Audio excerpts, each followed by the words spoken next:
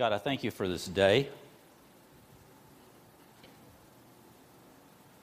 beginning of a new week.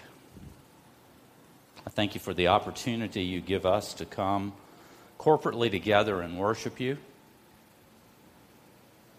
break open your word and have you speak to us. God, I pray that all the tough times from last week would be completely out of our minds. You'd take those away. That the anxieties and the fears and hesitations about what lies ahead this week, you would take those away as well. So that we might be able to focus for a brief time totally on you. You are the object of our worship, Lord.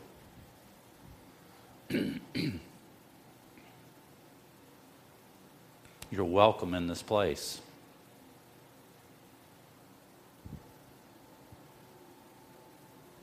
And as we come today, Lord, we remember that we've not always been perfect during this past week, during the past parts of our lives. So we say to you, God, individually and corporately, we're sorry for the things that we have done that we know we should not have done. The shortcomings, the errors.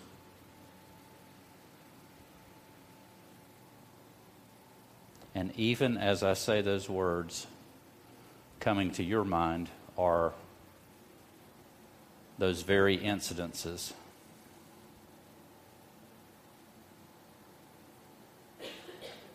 As they come, speak them silently to God. Let him know that you are sorry about those. And God, we're sorry also for those things that you've commanded us to do, but for whatever reason, we have failed to do them. God, you call both of those sin. And Lord, we're sorry that we have sinned against you. Thank you for sending your son Jesus to die on the cross for us, to pay the penalty for our sins, to purchase a place for us in heaven so that we might spend eternity with you. And just now, Lord, please send your Holy Spirit to fill us to overflowing, full of power, full of love, compassion, comfort, peace, grace, in order that we might be able to do the things that you have called us to do. We thank you for all this. May the words of my mouth and the meditations of my heart be acceptable in your sight, O Lord, our strength and our Redeemer. Amen. Well, as you've heard me say before, it makes me uncomfortable to be up here on weeks that we're not in a series. There's just something, I'm a series kind of person. I love to go through series. When we look at this church being around for about 3 years, and we determined in the beginning that we would look at the book of Matthew, study that for the first short while.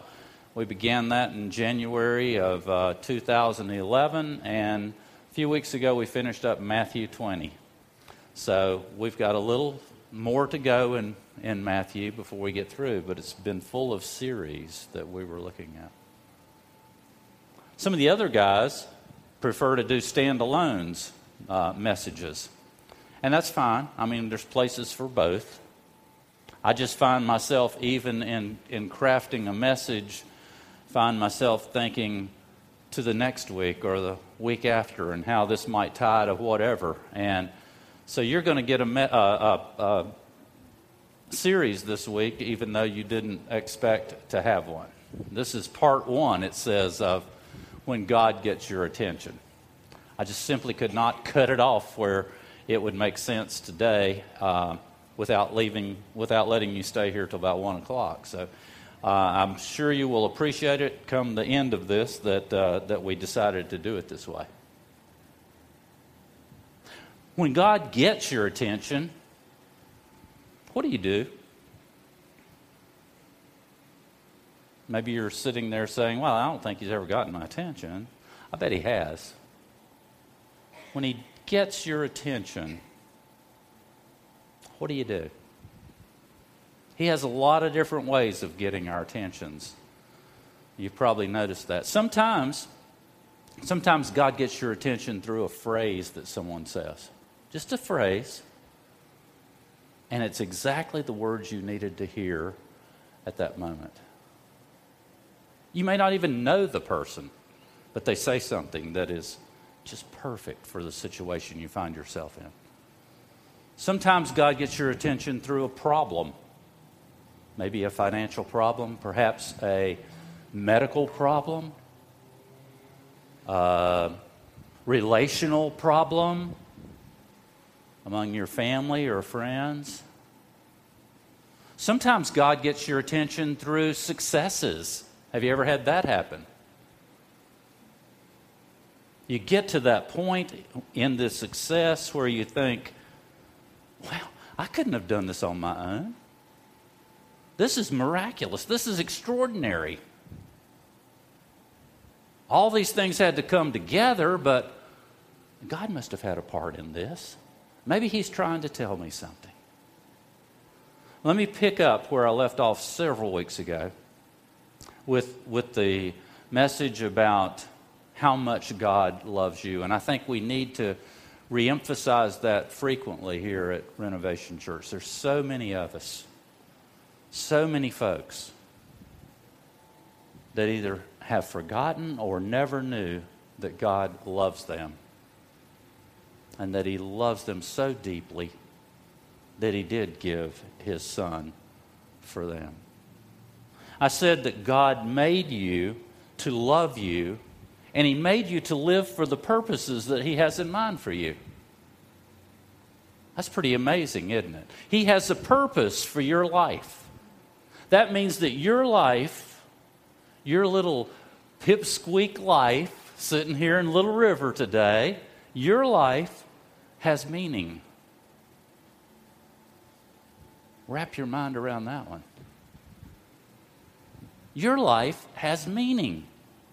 God wants to do something in your life. And not only does he want to do something in your life, he wants to do something great in your life. And I know you're thinking, well, what is he talking about? Something great. He wants to use you to make a difference in the world. Let me put it to you that way. Well, now I know he's crazy. Think for a minute, if you were to share the good news of the gospel with your children and they come to faith in Christ, you've changed the world. You don't know what impact that might have. And that's just a small thing that you could do. You can impact this community. You can impact this nation. You could go on a mission trip to one of the places that we send people to. And we do bring them back, by the way. You could go on one of those mission trips and truly impact the world. But it doesn't have to be a big mission trip somewhere. You influence people around you every day. Your sphere of influence is an entire universe to many of you. And if God wants to do something great in your life, how are you going to respond to him? Have you thought about that? How will you respond? And I know you're thinking, well, God would never use me. My goodness, if you only knew what I've done, if you knew where I've been, if you knew this and this and this, couldn't be talking about me. Yes, I'm talking about you. We take a look at this book, this Bible. And there's a number of people in here, a lot of people in here, that God used in the greatest of ways. And all of those people, every last one of them had the same feelings that you're sitting there thinking as I'm saying these words to you. Not me. Couldn't use me. You got to be kidding. Somebody else. We're going to look at one of those people for the next couple of weeks, actually. Walton and I talked earlier, several weeks ago, just having coffee one day about the fact that, gosh, we spent a lot of time in the New Testament. We probably ought to do something in the Old Testament. And then he does a message on David, and Jay did a message on Ezekiel, not Elijah, Ezekiel. And here I find myself getting ready to talk about Moses. It's not that we've thrown out the Old Testament. You know, we have plenty of references, even when we're looking at Matthew, to the Old Testament. One doesn't live without the other, but you can't say the Old Testament is irrelevant to us because that was so long ago, you know, and Jesus came and everything changed. No, it all fits together. So let's look at some of the guys, and in particular this Moses guy today from the Old Testament, and see if perhaps we can find anything in their lives that is like us today. Moses had an immediate reaction to God when God said, I'm going to use you for something great. I've got something fabulous for your life. And his immediate reaction, Moses' immediate reaction, was just like many of us. He was confused, first of all. What? Did I hear you right? You're going to use me? He didn't know what to say. But he did come up with some questions. And that's what I want us to base our message this week and next week on, is some of the questions that Moses had, because I think we have the same exact questions. Moses, you may remember, had spent his first 40 years of his life in Egypt in the palaces of the Pharaoh. He was at the very top of the food chain. He was at the center of the government. He knew all the bigwigs, all the ins and outs in the Egyptian government. But he began to get frustrated because the nation of Israel was in captivity in Egypt. And they were being mistreated. He was frustrated because here he was, a man of power, a man of means, but he couldn't really do anything about it. And in his frustration, he lashed out one day and killed one of Pharaoh's men. And he took off into the desert, a desert called Midian, where he spent the next 40 years of his life, working for a guy named Jethro. He married, eventually, Jethro's daughter. So he was married to the boss's wife, boss's daughter. He was in line to inherit this family business. I mean, life was going pretty well for him. In those days, in that place, he would have been considered quite wealthy. Potential was great for him. The future seemed to be laid out as far as he could see ahead of him. And then he ran into this problem. This one tiny little problem. He ran into a bush. And no, it wasn't George Bush. It was a burning bush. So George can't get blamed for this one. And this bush, well, let's look at what the Bible says about this bush. We're in Exodus chapter 3, beginning at verse 1. And in this church, we believe that the Bible is the infallible Word of God. It's the only standard that we have for our faith and our life. So listen as I read to you from God's Word. Exodus 3, 1. And I'm reading New Living Translation. It's up here. If you borrow one of these, it's going to be an NIV, and I don't know what you brought with you, but we're in the New Living Translation. One day Moses was tending the flock of his father-in-law Jethro, and suddenly the angel of the Lord appeared to him as a blazing fire in a bush. Moses was amazed because the bush was engulfed in flames, but it didn't burn up. That would be amazing, wouldn't it? I mean, what little bit I know about science, I know that when something burns, it's consumed. You end up with ash. At that moment, everything changed for Moses. God got his attention at that moment. And it changed his life forever. Now, you and I are probably not going to be tripping through the desert and come upon some bush that's burning. But I think most of us sitting in this room will at some time or multiple times in our lives have a burning bush experience. And I think you need to be able to identify what it looks like and think about how you might respond to it. So let's see what happened in Moses' life. A burning bush experience is when in the midst of your ordinary routine, and this was in the middle of his ordinary routine. This was a common old bush growing on the side of a mountain. There were hundreds, probably thousands of bushes just like this all over that desert mountain. In the midst of his routine, when you least expected, and he wasn't expecting this now, this was totally unexpected. Moses had been living in the desert for 40 years. He had gotten up every morning, looked out his tent, I guess, at the landscape. For 14,600 mornings, it looked exactly the same.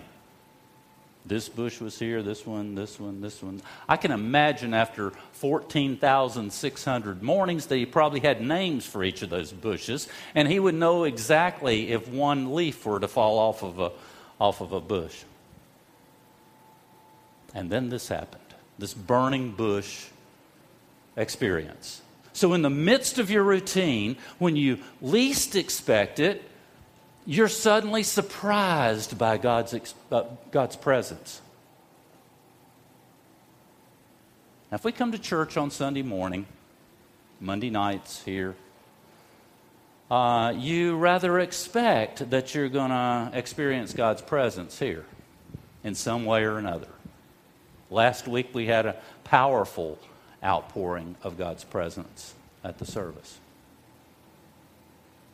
But on a Thursday afternoon at 2 o'clock, you're probably not expecting God's presence to show up.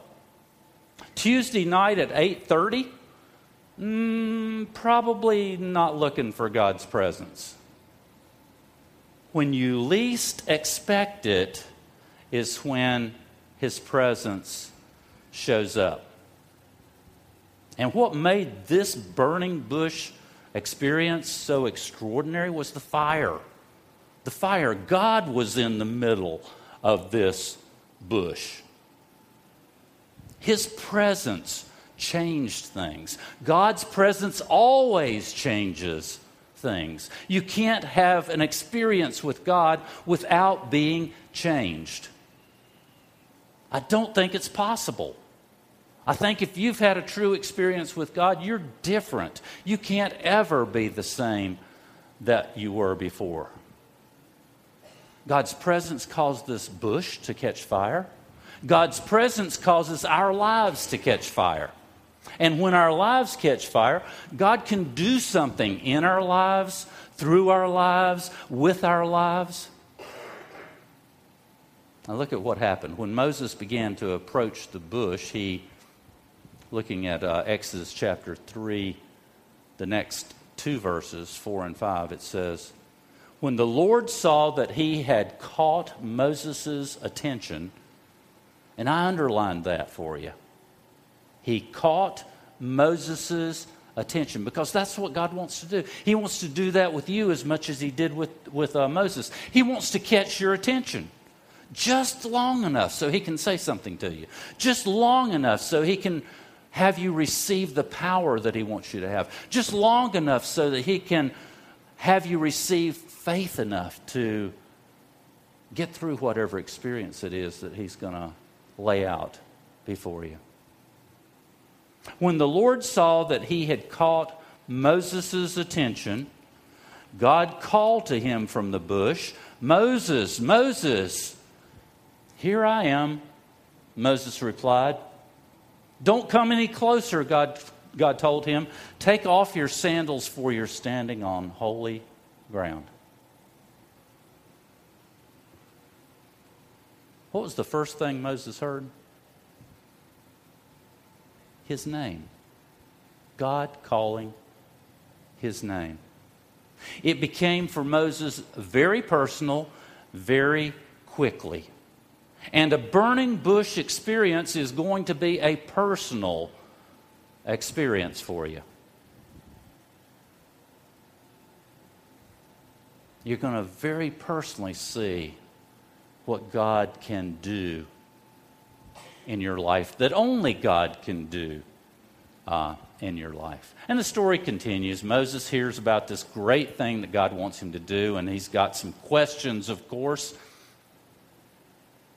And he wonders, almost out loud, how's this going to work out? You've got what for me to do? Really? He asks the same kind of questions that you or I would ask given the same circumstances. And God says, I want to do something in your life. What kind of questions might you come up with? I came up with 4. I'm sure there's others. I came up with 4. And to keep us from being here till 1 o'clock, I'm going to look at 2 this week, and we'll have a series next week. I'll be able to look at 2 more, okay? If you'll bear with me. The first question that Moses asked was this: who am I? Who am I?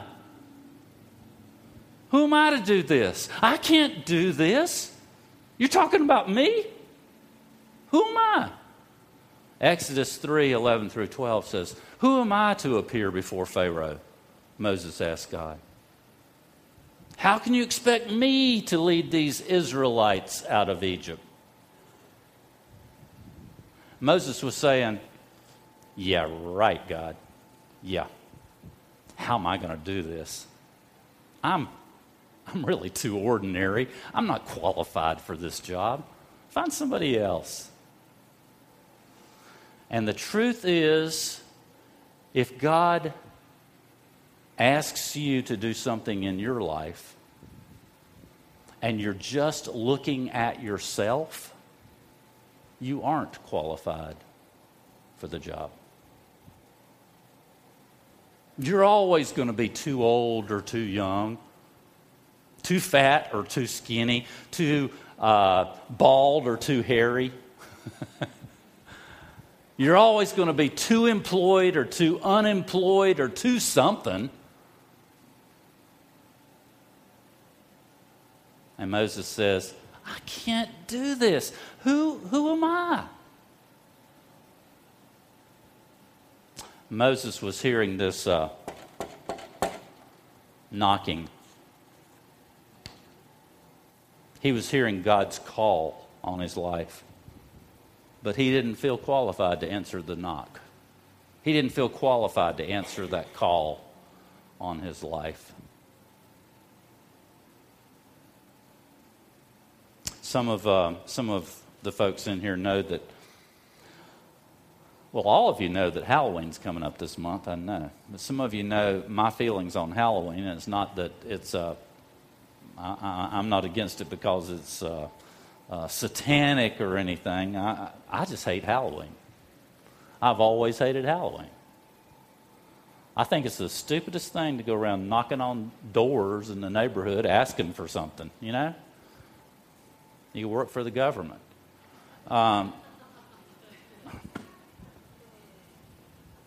So, at our house, and this has happened many times, At our house, it's Halloween. And once again, George has forgotten to get a bag of candy to give out at the door.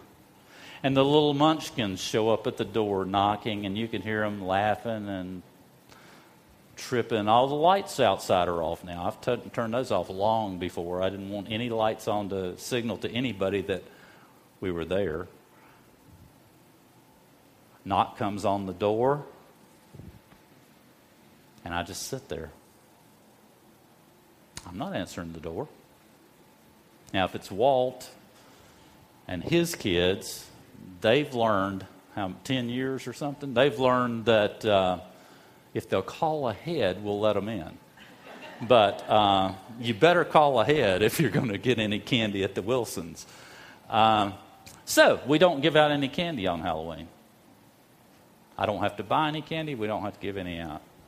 And I think a lot of us feel that way in our relationship to God as well, don't we? When we hear Him invite, when we hear Him knocking on the door of our hearts, placing a call on our lives, saying, I want to do something great in your life.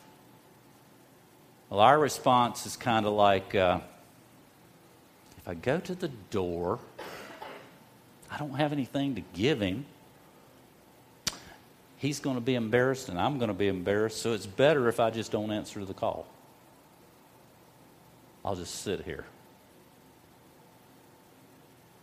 And I submit to you that Moses felt exactly the same way. But God had an answer for Moses. We look down here. Moses said, who am I to do this? Who am I to go to appear before Pharaoh? And God said in Exodus chapter 3, verse 12, I will be with you.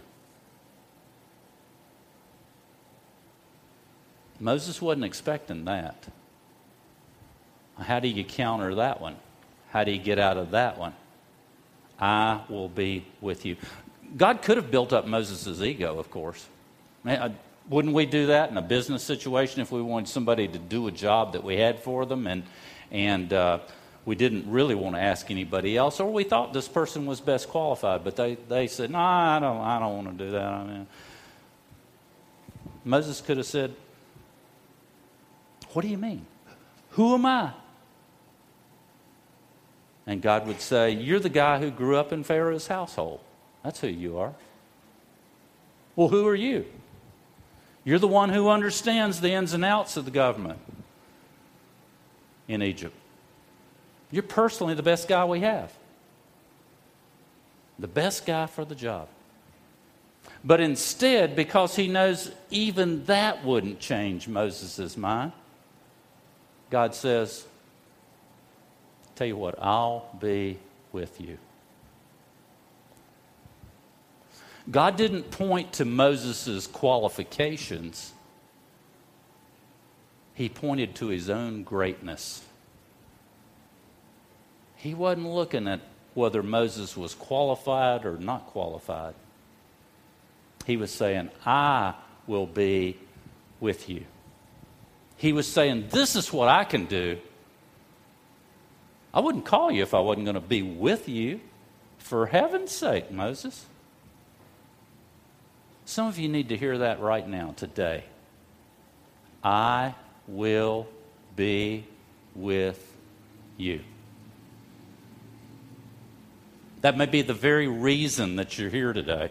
You're going through some great transition in your life. You find yourself here today transitioning. Everything's up in the air. Everything's changing. You need to hear God say, I will be with you. Some of you may be in the midst of the greatest problem ever in your life. Job related, health related. It's never been this tough before. You don't know how in the world you're going to get through it. You don't know how in the world you're going to have strength to even think about getting through it. And God brought you here today to say, I'll be with you. And I know that some of you As you came in today, you're feeling a tap on your shoulder. God saying to you, I've got something big for your life. I'm not through with you. Remember, it doesn't matter how young you are or how old you are. I've got something for you. I want you to do something.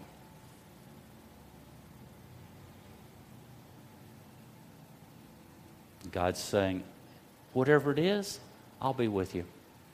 Look at Psalm 91, verse 15. This is not from the NLT. This is from God's Word translation.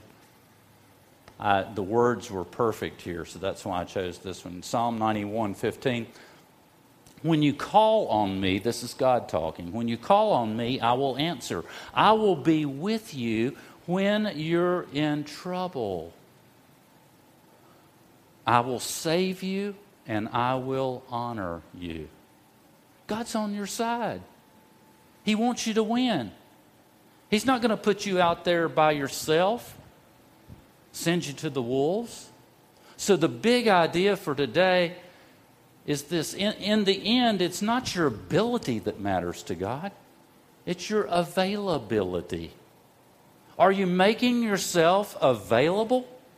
He doesn't care about the qualifications. He's going to equip you to do whatever it is that He calls you to do. Are you willing to be available? I'm going to be with you. All of us feel inadequate at times. God will be with us no matter what. So when Moses says, "Who am I?" Well, it doesn't really matter. It makes no difference at all. God will be with you, whatever the circumstance. And after God says, I will be with you, then the second question comes out. Moses says, okay, you got me on that one. How about this one, God? How about this one? So you're going to be with me, and if you're going to be with me, who are you? First of all, he asks, who am I? Now he's saying to God, who are you? Excuse me for being doubtful, God, but how are you going to give me strength? And God gives Moses one simple answer. 2 words. I am. Who are you? I am. Exodus 3, 13 through 14 in the NIV says, Moses said to God, suppose I go to the Israelites and say to them, the God of your fathers has sent me to you, and they ask me, what is his name? Then what shall I tell them? And God said to Moses, I am who I am. This is what you are to say to the Israelites, I am has sent me to you. I am has sent me to you. And Moses had to be thinking, that's going to be a help? I am? Can't you even finish the sentence? Give me something, God. I need your help here. I can't do this by myself. What does that mean? I am. What does that mean? It's one of the most powerful and important names of God. Maybe the most important and powerful name of God. But what does it mean? What God's saying to Moses here was that he was giving to Moses to give to the people who he was going to send him to tell them this. Tell them that that I am the one who can meet their needs. Wherever they arise, whatever needs they are, I am the one who can meet those needs. How do we know that for a fact? Because in the Old Testament here, over 600 times God uses that name. I am. In seminary, we even had another name for the name. The name for the name was Tetragrammaton. Wow, we had to come up with a name for the name. That makes us important, doesn't it? Particularly when it has over 8 letters. Tetragrammaton. Tetra means 4. If you counted, I don't know whether you did or not, I am doesn't have 4 letters. Has 3 letters. So what is tetragrammaton all about? Well, the Hebrew word is this. Reading from right to left, Yod, Hey, Vav, Hey. And if Luke will translate it to English, it's YHWH. 4 letters. Tetragrammaton. 4 letters. So powerful was this name that the Jewish people at the time, and even the Orthodox Jews today, will never say that name. I think one reason is they don't really know how to say the name, because Hebrew had no vowels in it. So you didn't know what the vowels in between those letters was. 4 letters. They would write those 4 letters to stand for I am. I am. More recently, to make it easier for some of us to say the word, we've added some vowels in there, and we come up with now the word Yahweh. Yahweh. We put an A and an E. We don't know whether those are the right words, right letters or not to make up the word, but at least we can pronounce it if we use those. In doing some reading in the Old Testament, perhaps you've run across 2 spellings for the word Lord. There's one that's spelled with all capital letters, capital L, capital O, capital R, capital D. And there's another one that's spelled with a capital L, small case O-R-D. Have you ever wondered why the printer made a mistake? Well, the capital Lord is that word we're talking about, the name, Yahweh. Tetragrammaton. Anytime you see that, Yahweh is used in the original Scripture. Anytime you see Lord, it's a lesser name than that first name. And then when we got to the point that we were going to print Bibles, they weren't inscribed anymore. When we got to the point we were going to print Bibles, someone came up with the bright idea that we would just use the word Jehovah to incorporate those letters. Jehovah.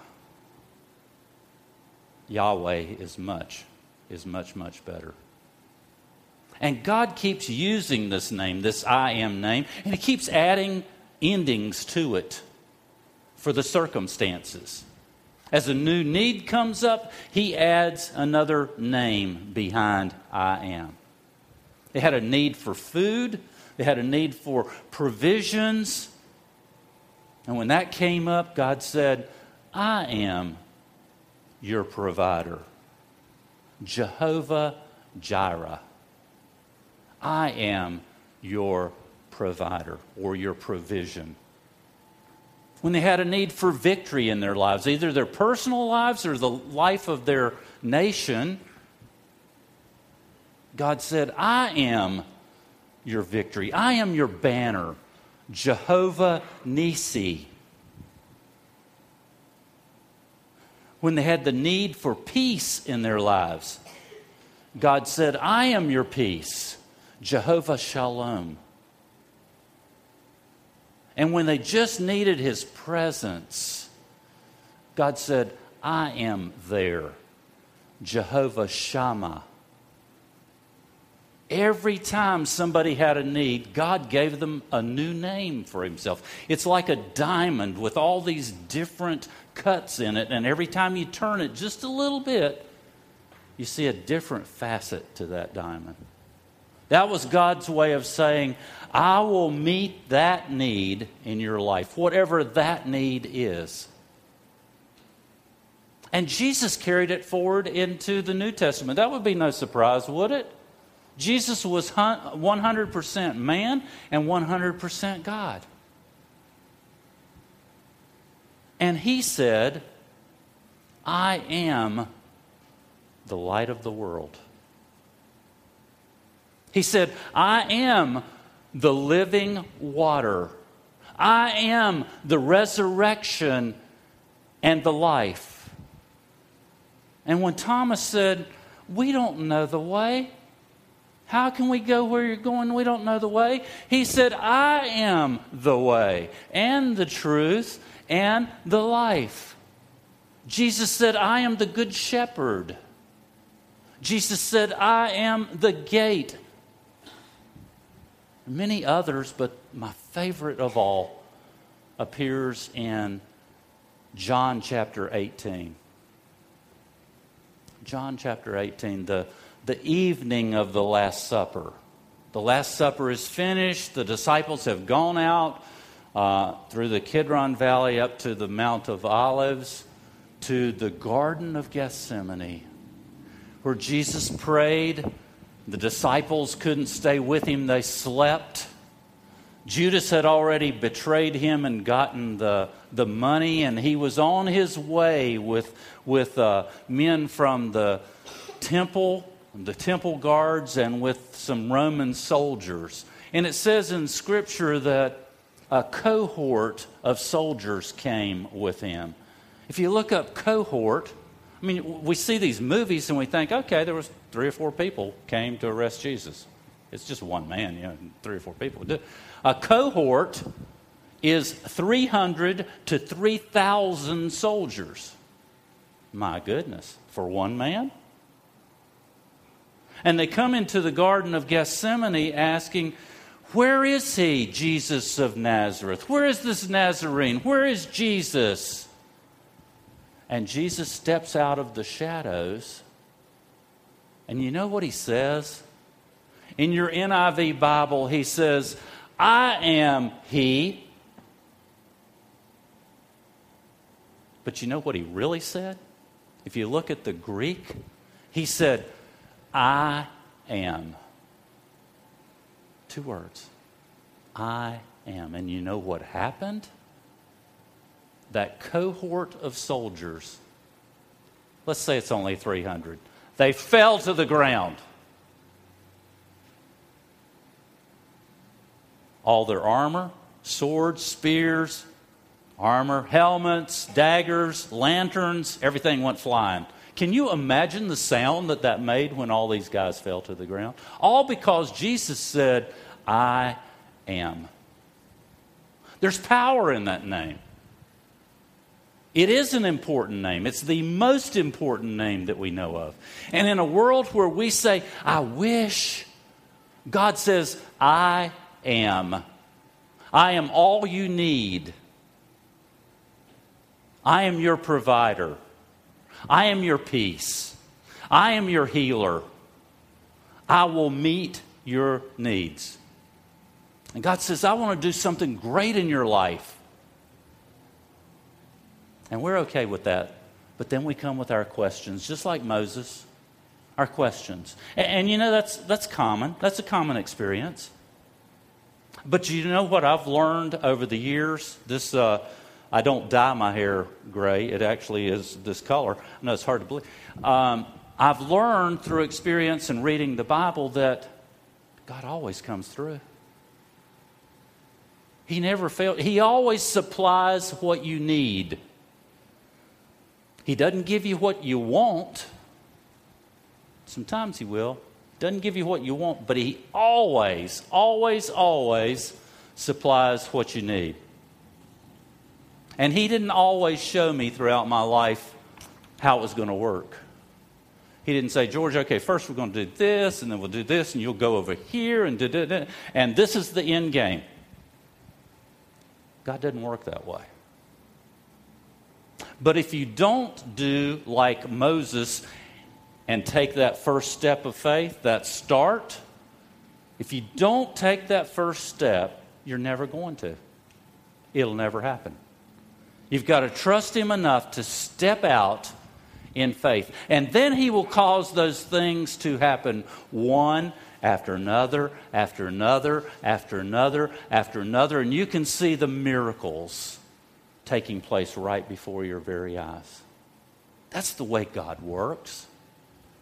I am. I guarantee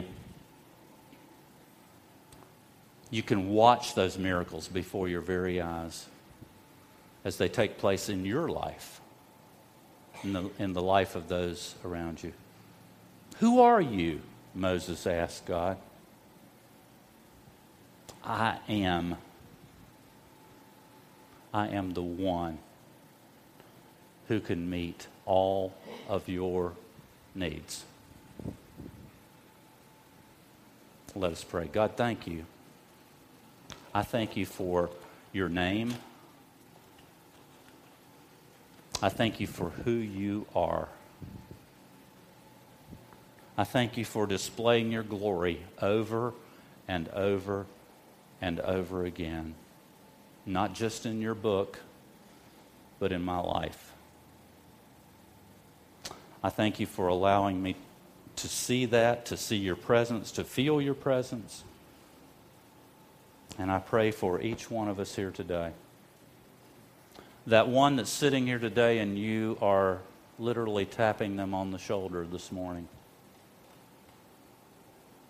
saying, he's talking about you. I pray that that person would step forward and say, here I am, God. Use me. I'm here for you. In Jesus' name, amen.